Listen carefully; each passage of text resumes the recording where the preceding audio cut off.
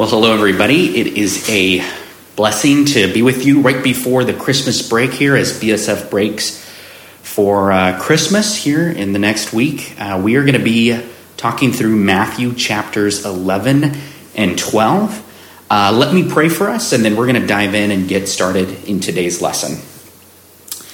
Heavenly Father, I want to thank you for giving us the opportunity to study your word. Lord, I ask you to bless the words that come out of my mouth. Lord, may they be not my words, but your words. Lord, may what we encounter in Matthew 11 and 12 change our heart, change our attitudes and our minds, so that we glorify you in all that we do. It's in all these things that we pray in your Son's name. Amen. Amen. Well, go ahead and get your Bible out. We are going to be in Matthew chapter 11 and 12. And today I'm going to begin with a probing question, somewhat of a deep question, if you will. And the question that I'm going to start with today is, where is the state of your heart? Where is the state of your heart today? Now, I ask that question because I think in the midst of the busiest time of the year, aka the holiday season, it can be easy to gloss over what's going on in our heart and just be preoccupied with holiday shopping and everything that's happening all around us. I have often experienced the facade that busyness creates, right? The busier I am, the less I need to worry about, the less that I need to focus on my struggles and what I'm experiencing, what I'm going through. I don't really need to take stock of my life when I'm going through a busy transition because I'm just bogged down with everything else that's happening around me. So the state of your heart, right? What is the state of your heart? So if you could take a couple of minutes and really reflect on what's going on in your heart, in your soul, what would you find? Maybe for some of us, we would be burdened, right? Maybe by an internal or an external struggle. Maybe some of us, especially as we near the Christmas, we're in the midst of the Christmas season, and the closer we get to Christmas, we might be experiencing bouts of loneliness or depression or anxiety. Or maybe it's the fear of our past. Maybe past sins and mistakes are clouding our heart today. Maybe we are being burdened by the desire to live up to others' expectations of us, or maybe even our own somewhat unrealistic expectations. Maybe if we're honest, in a place of doubt. Perhaps we're doubting who Jesus is. We're doubting the core of our faith. Now, I bring these experiences up not to cast judgment, but because I have felt on more than one occasion these very things, right? And the hope that we're going to have today as we dive into Matthew 11 and 12 is the hope that we always have, and that hope is in Jesus Christ. In Matthew 11 and 12, as you're reading this, as I'm talking through this passage, here's what I would encourage you to listen for. I would encourage you to listen for his call, because he is calling all of us. Regardless of what we're going through, regardless of whether we're going through intense pain or doubt or loneliness or struggles with sin, his call remains the same. Come to me, all you who are weary and heavy burdened, and I will give you rest. Let's encounter Jesus' tender call together in these two chapters. So our passage today is going to be broken up into two divisions. So our outline is going to be in Matthew chapter 11, the call to believe. That's Matthew 11. And the second division today is Matthew 12, the reasons to believe. So we've got the call to believe and the reasons to believe. So let's dive into Matthew chapter 11, the call to believe. So right in these opening chapters of Matthew 11, we are once again reintroduced to John the Baptist. And instead of calling out into the wilderness, John the Baptist is actually now in prison. So John from prison actually asks his followers to inquire about Jesus, right? If he is truly the Messiah. Verse 3 tells us that John is asking, are you the one who is to come, or should we expect someone else? What a powerful question, right? What an honest question. By the way, have you ever asked that question in your own life of Jesus? Maybe you've encountered a disappointing season of life, or maybe you're going through a period where Jesus is seeming far and distant from you. Maybe life circumstances are just so overwhelming, and you just ask the question, Jesus, are you who you say you are? Are you my Savior? So full disclosure, I've definitely asked that question even after I have come to faith in Christ. And you know what? I have to believe that as John the Baptist is asking this question, that he really does believe Jesus is the Messiah, right? I mean, after all, back in Matthew chapter 3, if you remember, John the Baptist actually witnesses firsthand Jesus' glorious baptism. You know, the Father blesses Jesus, right? It's that stamp of approval back in Matthew 3. It's this glorious moment and signifying the beginning of Jesus' earthly ministry. But I think in these verses, John the Baptist is likely confused. He's disappointed. He's unsure. And you know what, personally, for him, can you blame him, right? How could he not be in this moment? We know from Scripture, from the Gospel of Mark and later in the Gospel of Matthew, that John the Baptist has been thrown into prison for telling King Herod that his current marriage to his wife was immoral. Your notes for this week do a fantastic job of highlighting this, but also, in addition to this, right, the Jews at the time were expecting a Messiah that would unite Israel, that would defeat Roman occupation. You know, he'd be the conquering king in the earthly sense, that he would succeed King David in his throne as king of Israel. Now, we do know, right, Jesus is king of Israel, but the true meaning of that statement was far deeper and greater than the people of Israel at that time could have possibly expected. So I think John is seeing what's happening in Jesus' earthly ministry. Rome is not getting overthrown. He's in prison for doing the right thing, and he's wrestling with doubts.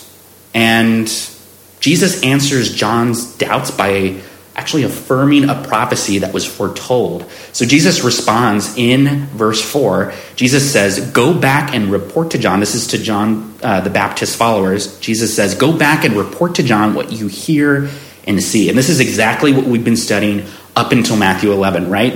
What's been happening? The blind are receiving sight. The lame are walking. Those who have leprosy are cleansed.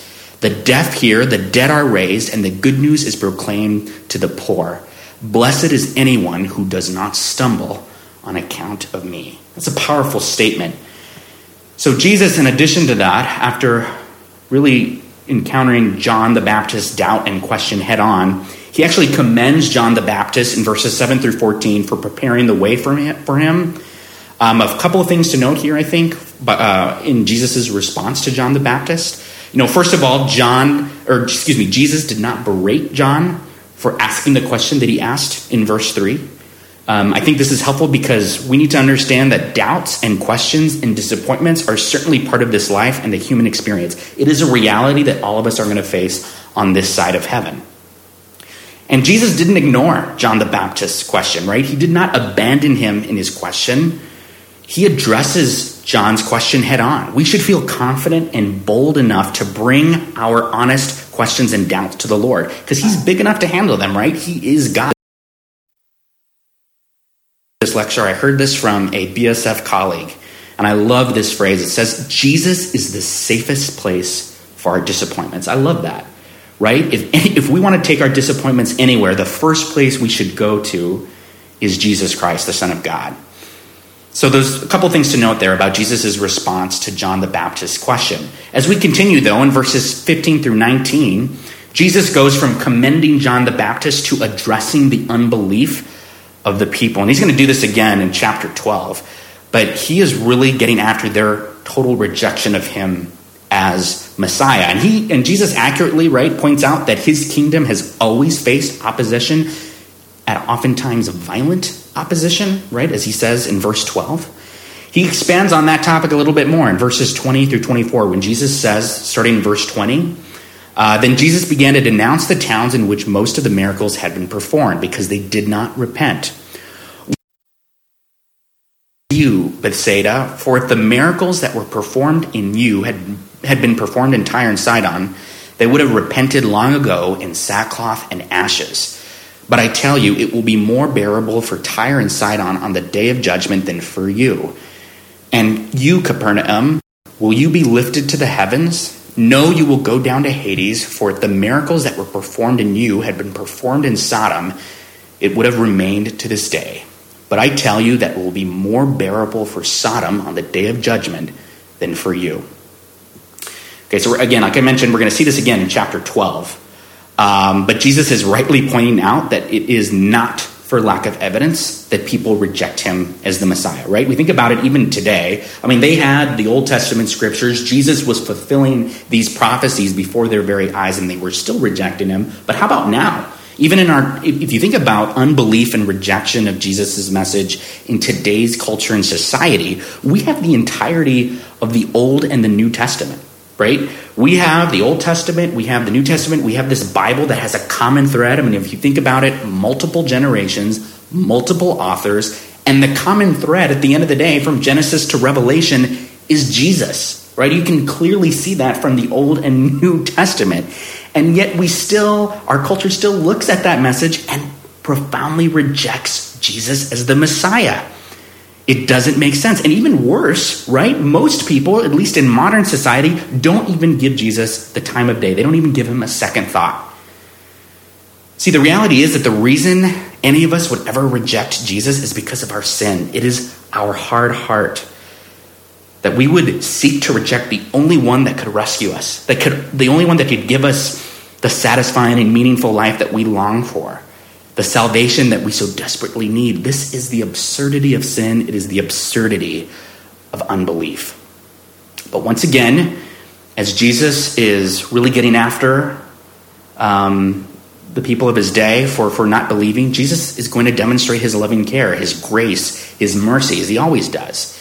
He does not leave unbelievers where they are, but he pleads for them to come to him. Jesus uncovers a reality in verses 25 and 26 that it is not the wealthy or the exceedingly intelligent or the rich or the powerful or the popular, right, that will necessarily come to him, but rather it is the common man and woman. It is the lowly, the discarded from society. It is the little children, as he says. And then in verse 27, Jesus is going to reinforce his deity, right? He is the full expression of his Father. He is indeed God. And then he concludes this chapter with a plea, In verse 28, Jesus says, "Come to me, all you who are weary and burdened, and I will give you rest. Take my yoke upon you and learn from me, for I am gentle and humble in heart. And you will find rest for your souls, for my yoke is easy and my burden is light." This leads us to our first principle, which is that when we come to Jesus, we experience his freedom, true satisfaction, freedom from sin, and rest from the world's great burden. So our first principle is when we come to Jesus, we experience true satisfaction, freedom from sin, and rest from the world's great burdens.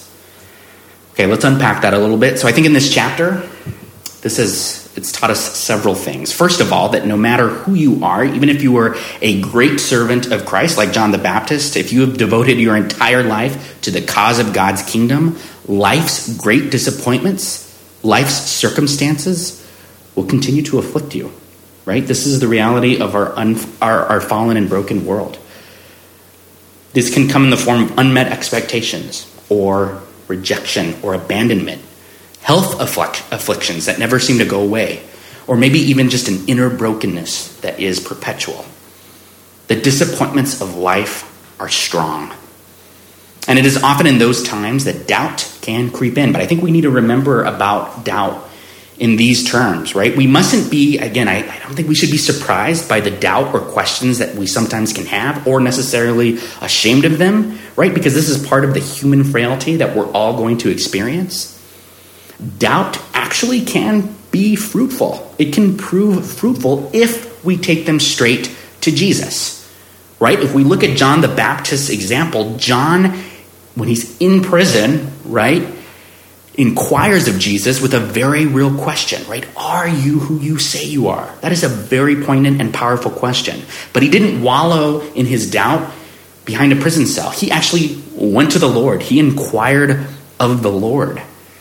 Our biggest questions and our greatest doubts, we can take them straight to Jesus. And he's going to answer those doubts and those questions in the way he sees fit. And disclaimer, they may be different than what we expect. But as we take our questions to the Lord, we can experience really some beautiful blessings. We can experience his presence, his assurance, right? Jesus did not abandon John. He actually commends John. We receive his mercy, his power. Jesus will not abandon us in our time of doubt or when we have questions. But there is a warning here as well as we read the rest of Matthew 11. Doubt, when unchecked, can lead to bitterness and even worse, unbelief. I think that's the first lesson we're going to learn from this portion of Scripture. And the second is that opposition to Jesus' mission to redeem humanity is real, right? Opposition is real to the gospel. The prophets of the Old Testament experienced it, and indeed many of them were killed for their proclamations of righteousness. John the Baptist, right, was in a prison cell. He experienced great rejection and opposition. Jesus, of course, is our greatest example, and he faced tremendous opposition that will culminate in his crucifixion. The disciples will eventually experience that. The Apostle Paul, the great heroes of the faith. Opposition is real, right? Opposition is real to the gospel. And unbelief caused by the sin that is rooted in all of us can so blind the world to the good news of the gospel that we can reject the only path to salvation and redemption. So that's lesson number 2. Opposition is real, and it's a part of this life. But lesson 3, which I think is the most powerful of all of these, is that Jesus still calls all of us, right? The rigid unbeliever, the one who experiences doubts and disappointments, the one who is content in their own morality and self-righteousness. He calls us to himself to experience his salvation, his rest, his forgiveness, his light burden. You know, I can especially relate to that last part, right, where Jesus says he gives a light burden, because I just think the world puts so many burdens on our hearts, right, that are so overwhelming for us, right? The need to perform, the need to succeed, the need to be better than those around us. I'll be honest, I cannot handle those burdens. We cannot handle those burdens. They are far too overwhelming for us. Even the most talented and successful among us cannot handle those kind of burdens.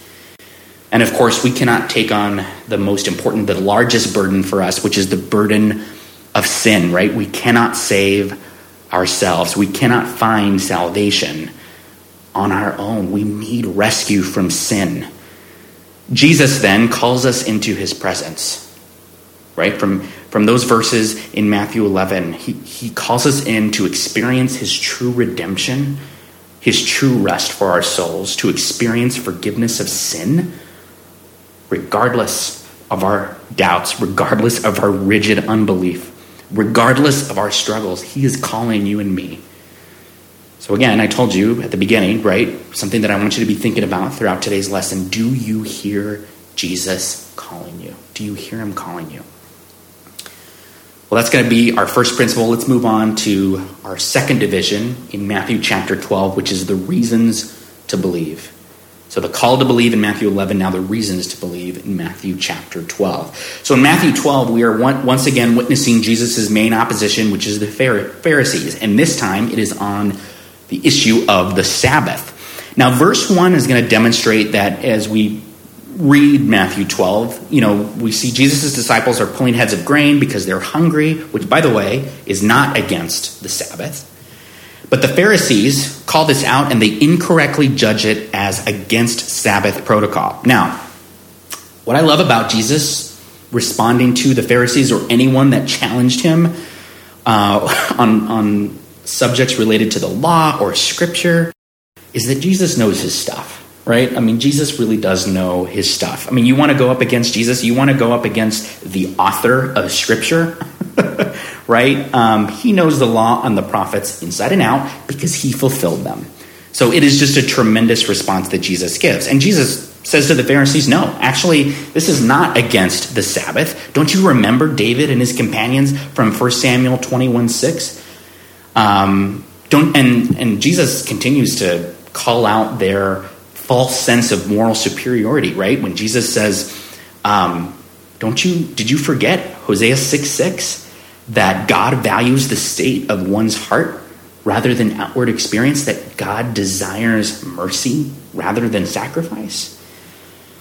And another interesting circumstance that we encounter that is connected to this in Matthew 12 is what takes place next, right? Which is when a man in the synagogue needs healing of his hand. What I think, again, it's another absurd interaction that we have with the teachers of the law and what Jesus is doing, right? Because the religious laws of the day had gotten so bogged down with self-righteousness and legalism that the teachers of the law were more concerned with following man-made regulations rather than caring for people, right? Which is what God truly cares about. So Jesus heals a man who has a shriveled hand. And in that moment, instead of the Pharisees celebrating that this man who has been coming to the synagogue is healed, instead they begin to be plotting. They start plotting Jesus' death. That is an unbelievable response, right? The absurdity of sin, the absurdity of unbelief, the absurdity of self-righteousness.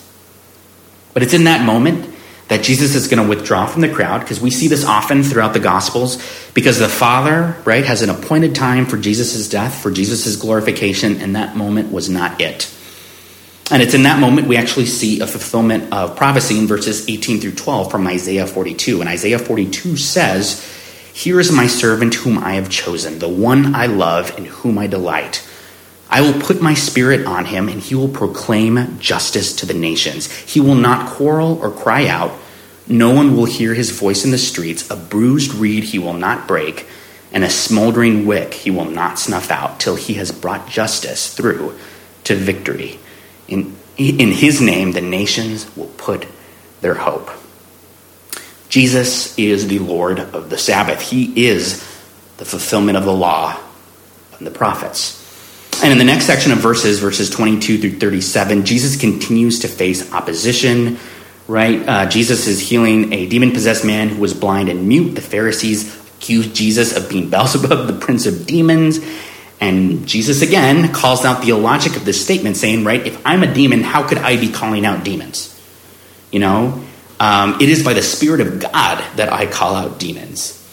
And Jesus really is exerting his power and authority even over the powers of hell. And then Jesus brings up an important topic about the blasphemy of the Holy Spirit in verses 30 through 32. My translation actually refers to this as speaking against the Holy Spirit. And many helpful commentaries, if you want to do your research outside of this lesson, point out that, look, every sin, right? We know every sin can be forgiven when it's confessed and repented of. Even blasphemy. And blasphemy basically is intentionally speaking ill against God's character. It's defaming the character and name of God.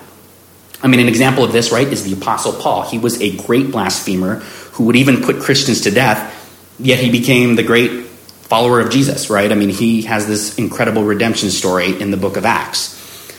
But Jesus here is referring to one exception, right? This blasphemy of the Holy Spirit is actually a total and outright determined unbelief in Christ as Savior and Lord.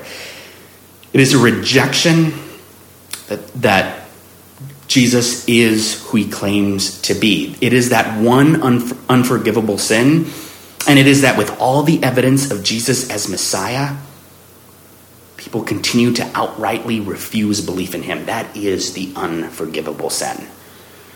And this is exactly, unfortunately, what the religious teachers of the day were committing in their outright rejection of Christ. In this portion of Scripture, Jesus reminds us as well that everyone will need to give an account on the day of judgment, including the teachers of the law. And it's this last section of the chapter, as Jesus condemns the wicked generation for their unbelief and their hypocrisy in asking for a sign, that Jesus tells them there will be a sign. Verse 40, Jesus says, "For as Jonah was for 3 days and 3 nights in the belly of a huge fish, so the Son of Man will be 3 days and 3 nights in the heart of the earth." This, of course, is alluding to Jesus' resurrection. But how about this, right? This is the greatest sign that Jesus is the Messiah, his death and his resurrection, and yet people will still refuse to believe in him. So much so that even the wicked of Nineveh, when they heard Jonah's call, repented, or the queen of the south, or actually the queen of Sheba, as mentioned in 1 Kings 10, who wasn't even part of God's chosen people, the wicked of Nineveh and the queen of the south will actually be the ones to judge this wicked generation who disbelieved Christ.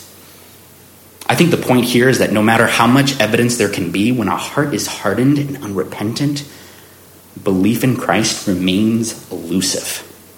And this is going to lead us to our final principle, which is when we come to Jesus, we encounter the King of heaven, the Lord of humanity, and the conqueror of hell. Our final principle, when we come to Jesus, we encounter the King of heaven, the Lord of humanity, and the conqueror of hell. All right, so as we conclude, what have we learned from chapters 11 and 12? Well, I think a few things we can learn is that the reality of the fallen world is that people will reject Christ, and opposition to his gospel is real. And we can be shaken by unbelief all around us, right? Where it comes in the form of Christian persecution, which is taking place all around the world now. Even the marginalization of Christians in modern society, right? We can be shaken by that. But I don't want us to also miss the ultimate point, which is that Jesus is still calling all of us, right? We've learned from chapters 11 and 12 that Jesus is the fulfillment of the law and the prophets. Jesus is God. He is one with the Father. He carries out the mission of his Father through the Holy Spirit. He is the conquered King of heaven. He's Lord of the Sabbath. He is Lord over any man-made ritual or tradition. Jesus is superior over it all. He is Lord over all. And Jesus stands victorious over the gates of hell. In his death and resurrection, he defeats sin and death.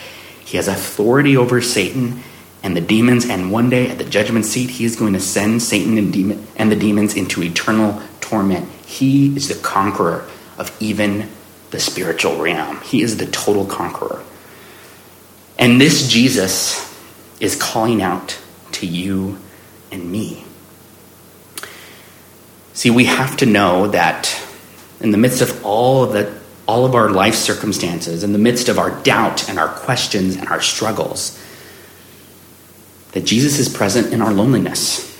He doesn't abandon us as he did not abandon John the Baptist in our doubts and our questions, but he's with us in them. He provides his presence and guidance in them. Even when we are struggling with the great burdens of our heart, he is calling out to us to provide the soul rest and soul satisfying rescue that we need. And even to those who refuse the evidence of Jesus as Messiah, whose hearts are hardened in unbelief, his call remains the same. Come and find rest in me, the Savior of your soul. Do you hear him today? So how about you? If you're honest, how about you if you've never put your faith in Christ through repentance and trust? Rather than waiting for the perfect moment or what you think will be the right amount of evidence or whatever may be hindering you from coming to him, why not just repent and trust in him right now? Right? If you read the Gospel of Matthew, you have to know that this is a supernatural book. This is not just a normal book about a normal teacher. This is the Word of God, and this is declaring without a shadow of doubt that Jesus is God and Jesus is the promised Messiah. He's not just the promised Messiah for the world. He's your Messiah. He's the Savior of your soul. Today is the day of salvation. Don't wait 1 second. And lastly, for the believer who maybe struggles with legalism, or maybe performing for others, for those continuing to struggle with habitual sin, may we meet Jesus in his word right now through prayer, through daily reading of his word. May we meet the one who eases our burden and quiets our heart. In spite of all the unbelief and the doubt and the questions and the struggle, Jesus' call remains the same. Come to me and find the rest that you're longing for. Let's pray. Heavenly Father, I thank you that you continue to call us in the midst of whatever we're going through in life, through our confusion and our doubt, and our brokenness and our loneliness and our struggle. Even in the midst of our sin, Lord, you call us to faith in you. God, I pray as we are celebrating the holiday season and celebrating your birth, Jesus, that it would be a time of soul rest. And Lord, I know we have many responsibilities and many distractions and parties to go to and family gatherings. But God, will you help us remember the meaning of this season, which is you. You came to earth to call us into relationship with the eternal God. May we celebrate that. May we enter into that for those who have never done it before, and for those who maybe do believe in you. But Lord, we need to be refreshed. We need to be reminded of the goodness of your gospel. Jesus, would you provide that for us this Christmas season? I thank you that you have preserved the words of these gospels, God, that we may learn from them and learn from your Son. I thank you, Lord, for everybody listening to this message today, and I pray, Lord, that it would bless everyone. And I pray all these things in your Son's name. Amen. Amen. Thank you for giving a listen. Merry Christmas. Happy New Year. We will see you in the new year as we continue our study in the Gospel of Matthew. Thanks, everybody.